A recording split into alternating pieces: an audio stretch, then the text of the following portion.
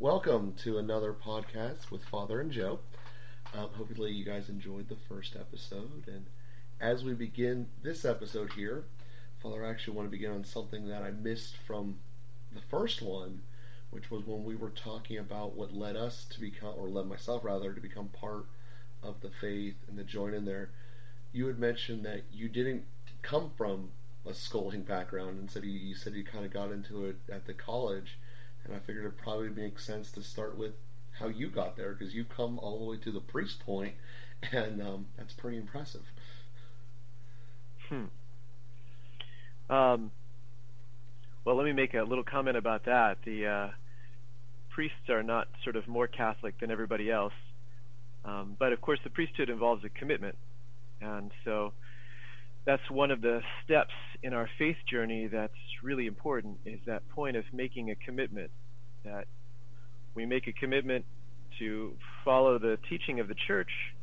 We make a commitment to then incorporate that teaching, the example of Jesus and the logic of the gospel into our lives in more and more dimensions of our lives. And then when we make that commitment public, we make vows.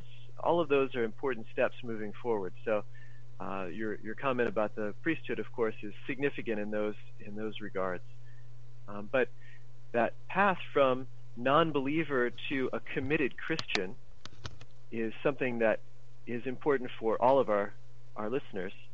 That how do we make that pathway from being a non-believer or being an agnostic, not being certain, to the point of making step-by-step commitment? We don't sort of jump from non-believer to totally committed priest or whatever, but what do those steps look like? And for myself, I had no religious upbringing, so in one sense I didn't have baggage to overcome. I didn't have the notion that I had some notion that I understood Christianity because I grew up in America, and although America has wandered far from Christianity, it is still pervasive. We still have lots of embers of Christian faith that remain in our culture. Although my experience of those embers of faith were primarily in the area of a conflict between faith and science, or the attack against faith that it's kind of a crush, as Marx described it, an opiate for the masses. And those were my impressions of Christianity. And I didn't have really any counterexamples. There weren't any of my friends or teachers or coaches who really told me how important their Christian faith was to them, that was something that wasn't just a crutch, or that it wasn't something in conflict with science. It didn't require them to leave their intellect at the door. And so I was able to persist in my illusions for going into throughout high school and then going into college. When I got to college, I met a number of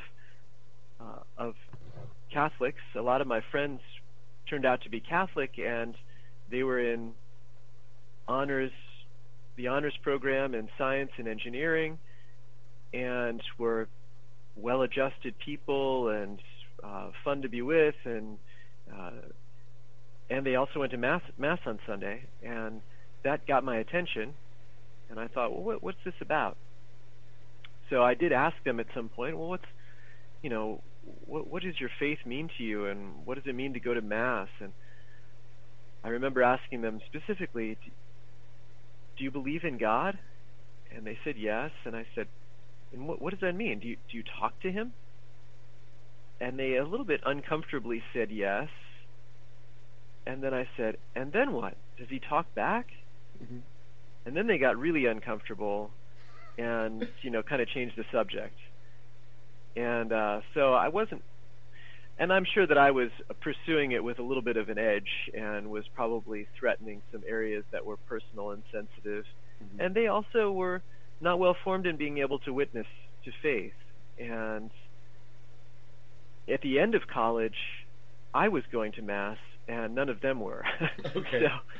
So, no, not none of them, but several of them were not, and maybe one or two of them half-heartedly. So their faith was not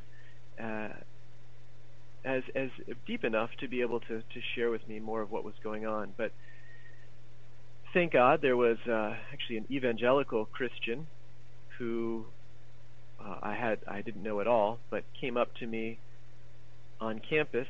I was sitting out under a tree during the summer reading a paper in computer science. I was a computer science major, and he started talking to me and then eventually asked me if I would be willing to study the Bible with him one-on-one. Mm-hmm. And everything in me rebelled against that idea. I had no interest in studying the Bible one-on-one. I thought Christianity was a waste of time. I was not interested in doing that. And this is where the goodness of my parents, who are really wonderful people, but themselves had no religion to share with me. It wasn't that they had rejected anything or were bad people, not in the least. And in fact, the virtue and sensitivity that my mother and father formed in me made it possible for me, despite myself, to say, okay, I'll give this a try. Mm-hmm. And then after saying that, to carry through with my commitment. My mother is a very sweet woman and patient and kind, and my father is a man of great integrity. And so their virtues sort of rose up in me at this moment and allowed me to give this guy a chance. This guy, David, was the perfect witness. It's hard for me to imagine anybody else who could have reached me. Mm-hmm. He cut through a lot of my defenses because he was so humble and so authentic. And he didn't get sidetracked. I could have engaged him in debates and discussions about all different kinds of points. What about this and what about that? And how do you reconcile these things? And he just kept focusing on the Scripture and on the Lord, and kind of sharing his faith with me and helping me to understand how to read the Bible as we read it together. And I had a docility in me that responded to his approach, and I was able to let it set aside my questions and allow him to share with me what he believed.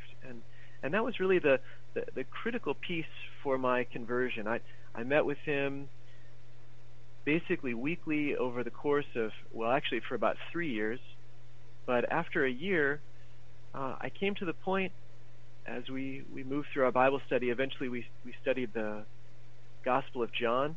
Mm-hmm. And when I read the prologue of John's Gospel, which begins, "In the beginning was the Word, and the Word was with God, and the Word was God.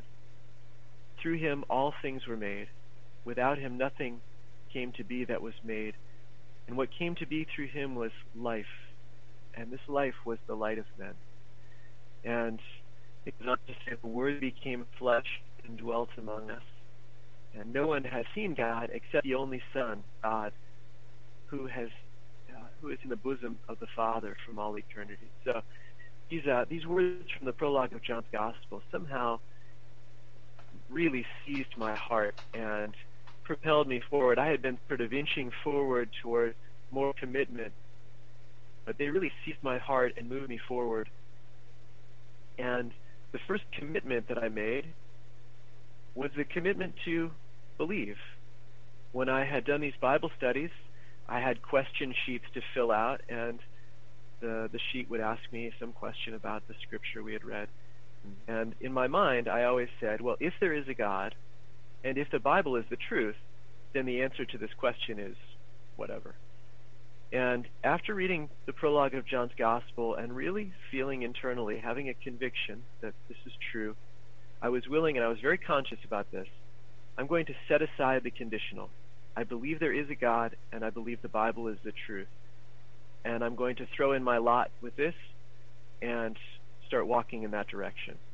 So that first commitment to take that step in belief was critical, and it was followed up just 2 weeks after my study of John chapter 1. We studied John chapter 3, which has that beautiful and well-known verse, "For God so loved the world that he gave his only Son, that all who believe in him might not perish, but have eternal life." And David asked me point blank, "Do you believe in Jesus?"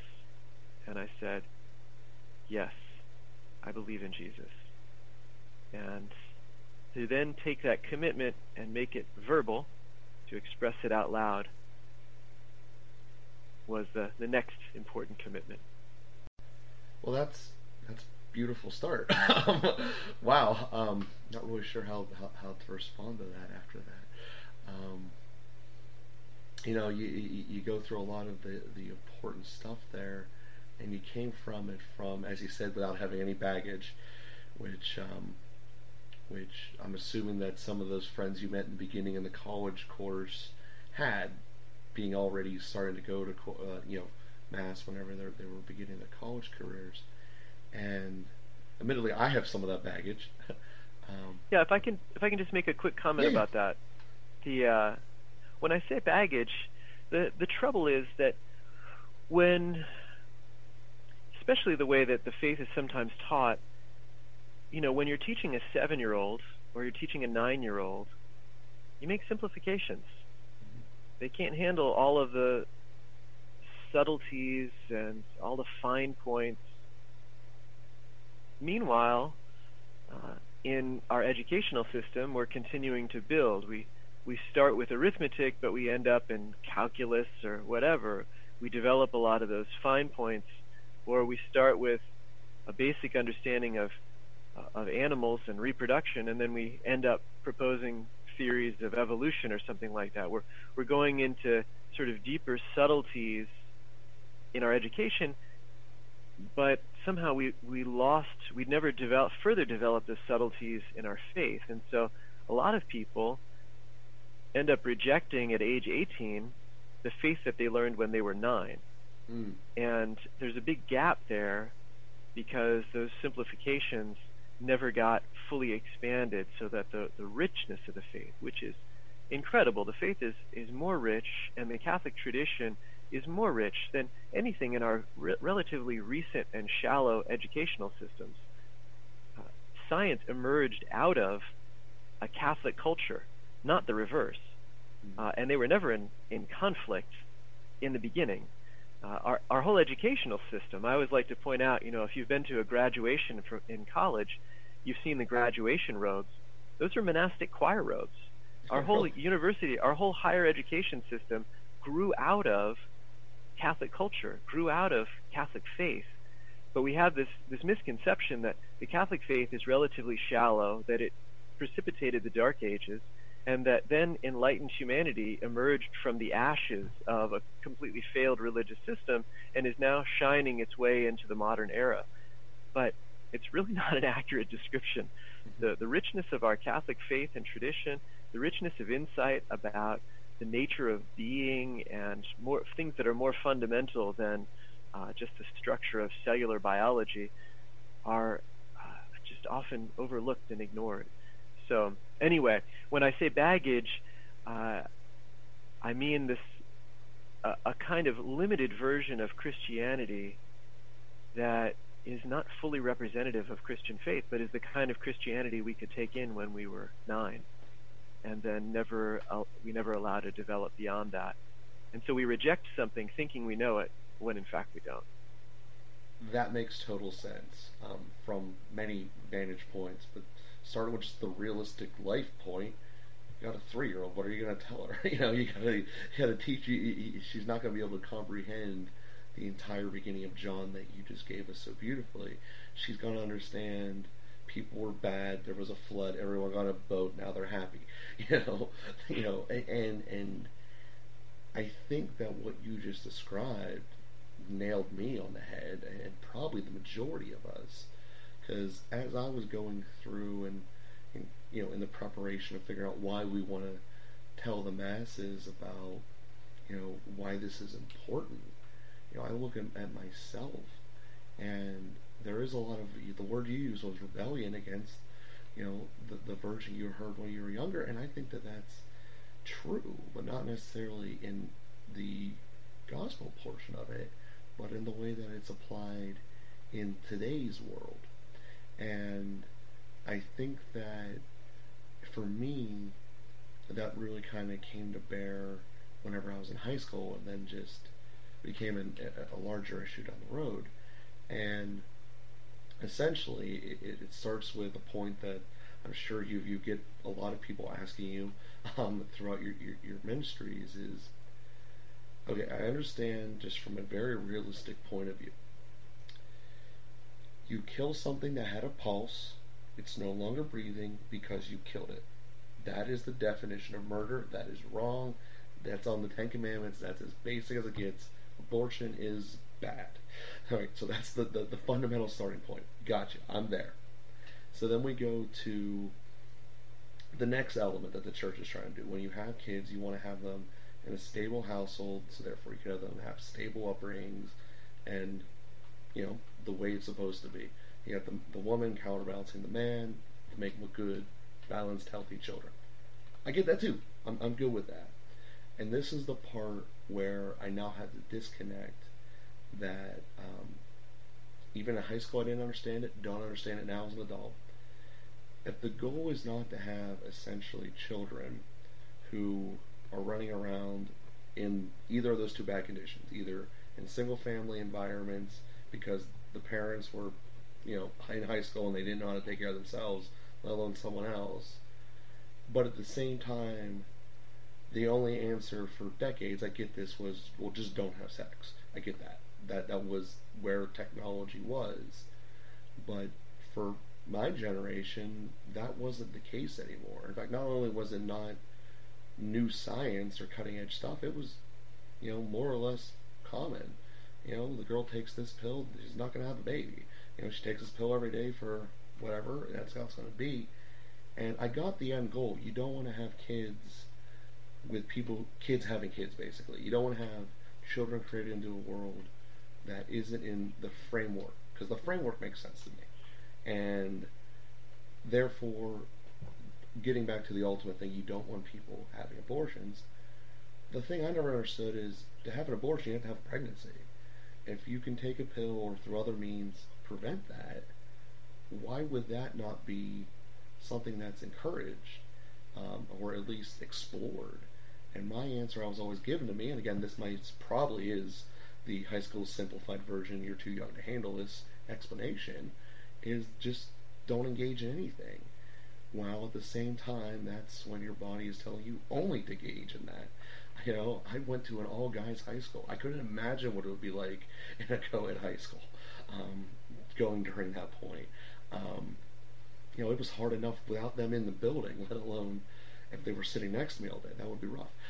So that being said, that to me is one of the great things I don't understand. And again, it's probably because of, as you just said, we simplified it because it was easier to explain a simplified version to a 14-year-old rather than to dive into it. But sitting here now as an adult, I'm still not sure I get that you don't want kids having kids, but I don't understand, since there's alternatives, where the problem lie. Well, let me share a little bit of my own journey with those things. And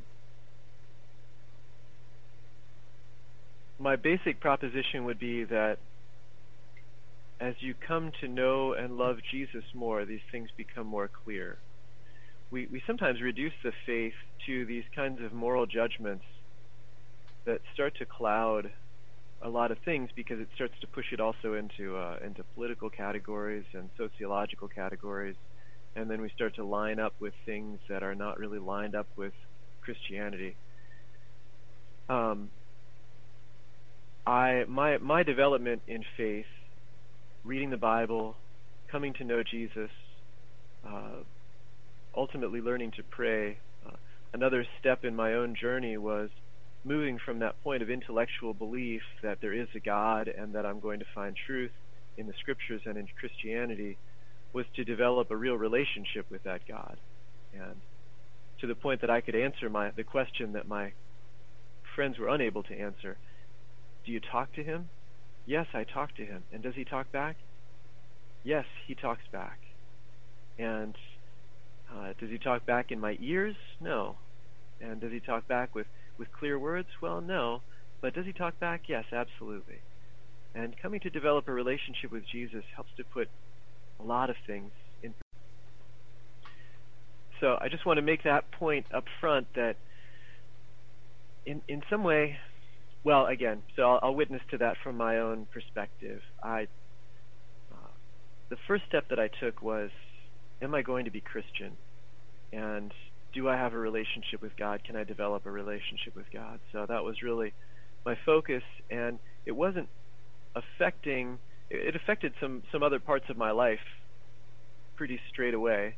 But anyway, it didn't affect all of my thinking, although I started to reevaluate my thinking then in light of Christian faith.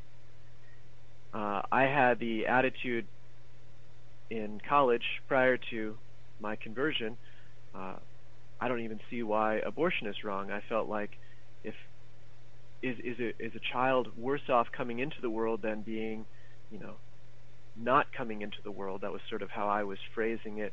I saw pictures of aborted fetuses, and I didn't even know how to comprehend. I didn't understand even what I was looking at. I didn't understand enough about the abortion techniques and what happens to the babies in the womb. So the girl I was dating challenged me about this at some point and said, well, what about abortion? What do you think about that? And I said, well, I don't know. I guess it's not something I would promote, but I guess if somebody wants to do that, that's their choice. And she then really pushed back on that and said, well, why would that be okay? I said, well, maybe there are children who, would be better off not being born. And she said, there are 1 million couples that want to adopt children. I said, oh, really? And she said, yeah, let me show you the statistics. I said, oh, well, that's interesting. I said, well, what about a child that's, kind of deformed or, Down syndrome? Or she said, there are 100,000 couples that want to adopt children like that. Really? I said, yeah. And she showed me the statistics. I said, wow. So there are a lot of people who really want to take children and who can't have them. Or she said, that's right. I said, oh, well, that changes things, And I also saw from her conviction this really mattered to her, and so it forced me to face it a little bit. And over time, I was able to see the logic as I pressed into the issue more, and it became less than just the political issue, abortion, period, to like, what is going on here? Oh, this is a human life with a heartbeat and that feels pain and that's going to be born. So anyway, as we push into those issues a little bit more, it starts to open up. Again, Christian faith helped me to be open to listen, just to listen to what, and I listened to the other side too. I was involved in a debate at Penn State with girls from the National Organization of Women or whatever, and I heard what the other side was also saying. So just listening is so important. And then pushing further into the question of artificial contraception. So on the one hand, are people just supposed to have as many children as possible? Let's focus on the situation in marriage for a moment. Well, no, even God didn't design the human body of the woman in such a way that she can just have as many children as possible. She can't get pregnant while she's already pregnant, for one thing. She can't get pregnant pretty much while she's nursing the baby, for another thing. There's a little bit of wiggle room there, but a woman who's actively nursing, and usually a baby is nursed 2 years, maybe a little more, generally a woman won't get pregnant while she's nursing. So God himself has worked out the spacing. But furthermore, a woman is only fertile for a few days a month. And if he wanted her to be fertile all the time so that every sexual encounter led to a baby, he wouldn't have made her that way. Mm-hmm. So God has already put some spacing into the body of the woman.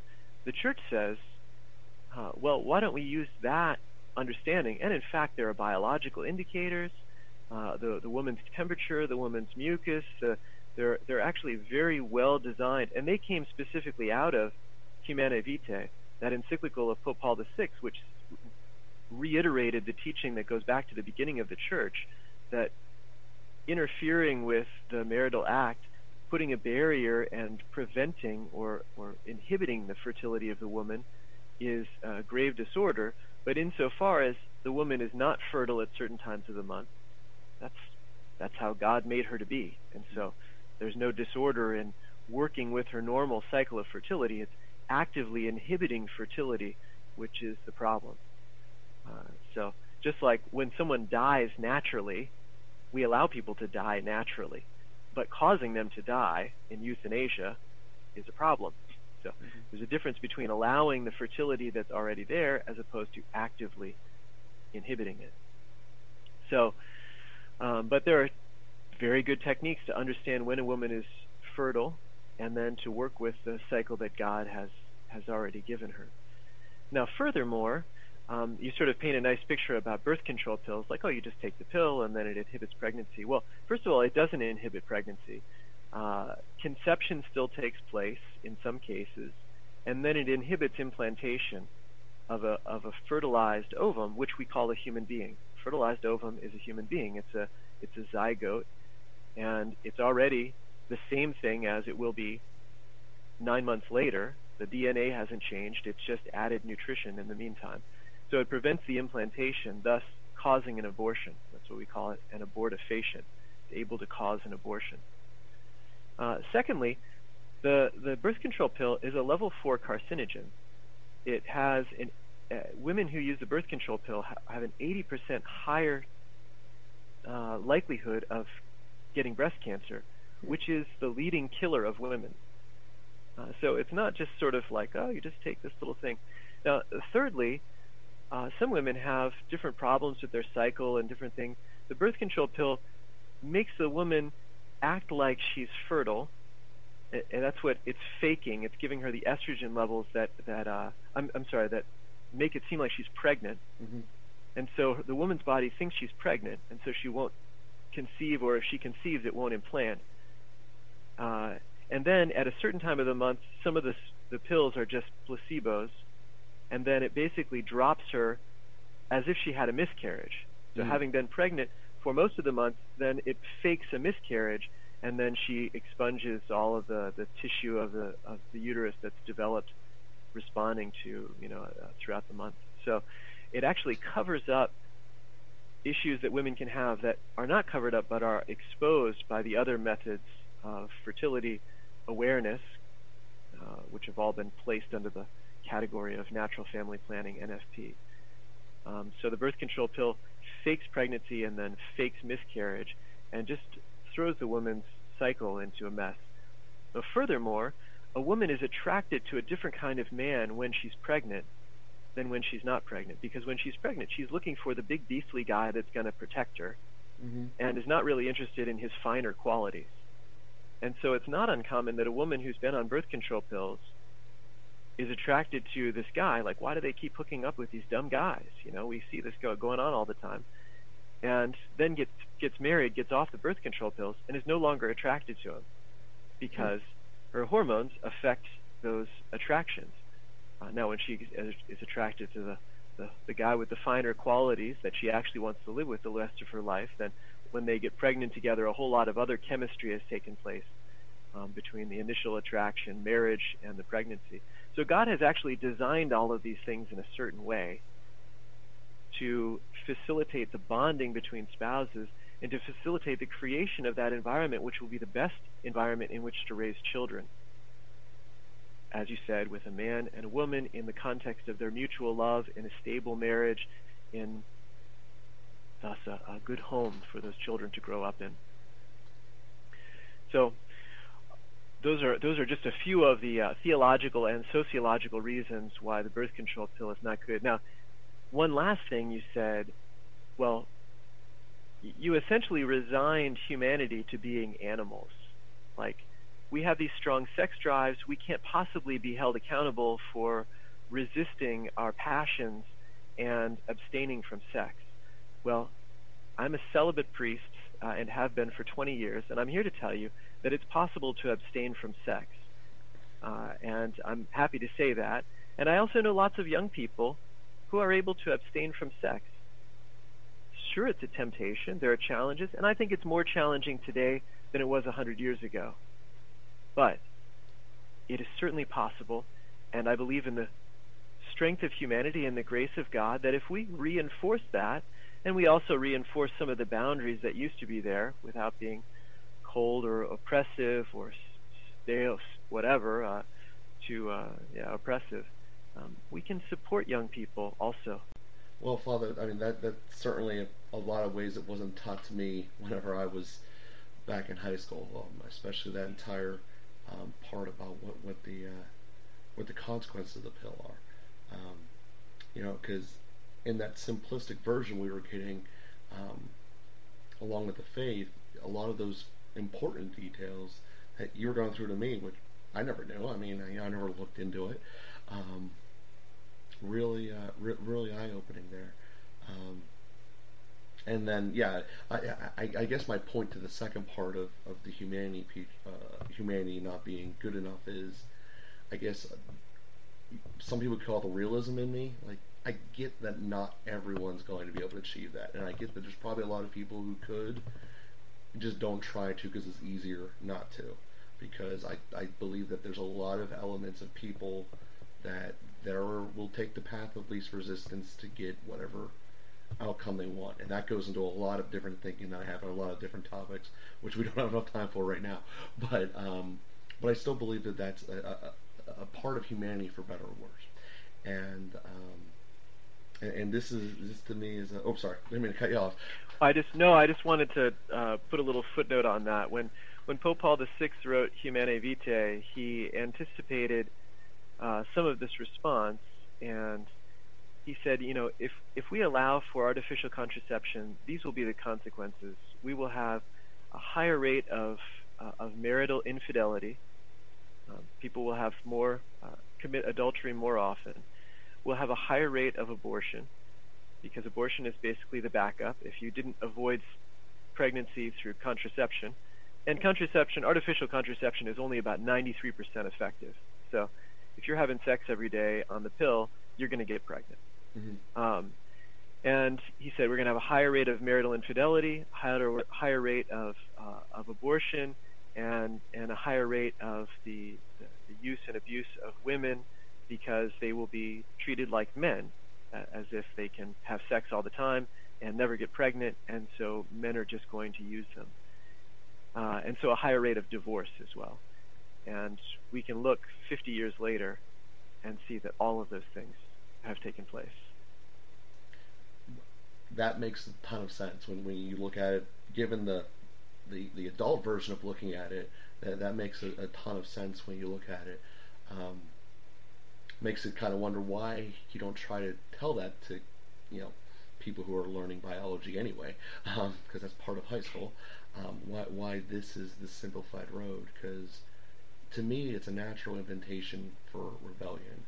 You're telling me not to do something that everything in society tells me is okay, because society is trying to sell the product. They're not trying to tell you why it's bad and you don't buy this. But that's a complete digression. So I think that's part of, at least for me, one of the challenges that people overcome or need to overcome, that rebellion attitude. And it's not, I think a lot of people don't take it against Christ or the gospel, but they take it against the organization of the church. And since that's what we're here to try to accomplish, I think that this was a very good conversation today. We will pick up with our continuing this or our next topic next time we're here. And thank you everyone for listening. Thank you for your time here this morning, Father. And wish you all a great week. God bless you. Good to be with you, Joe. Thank you, Father. You have a great rest of your day. You too.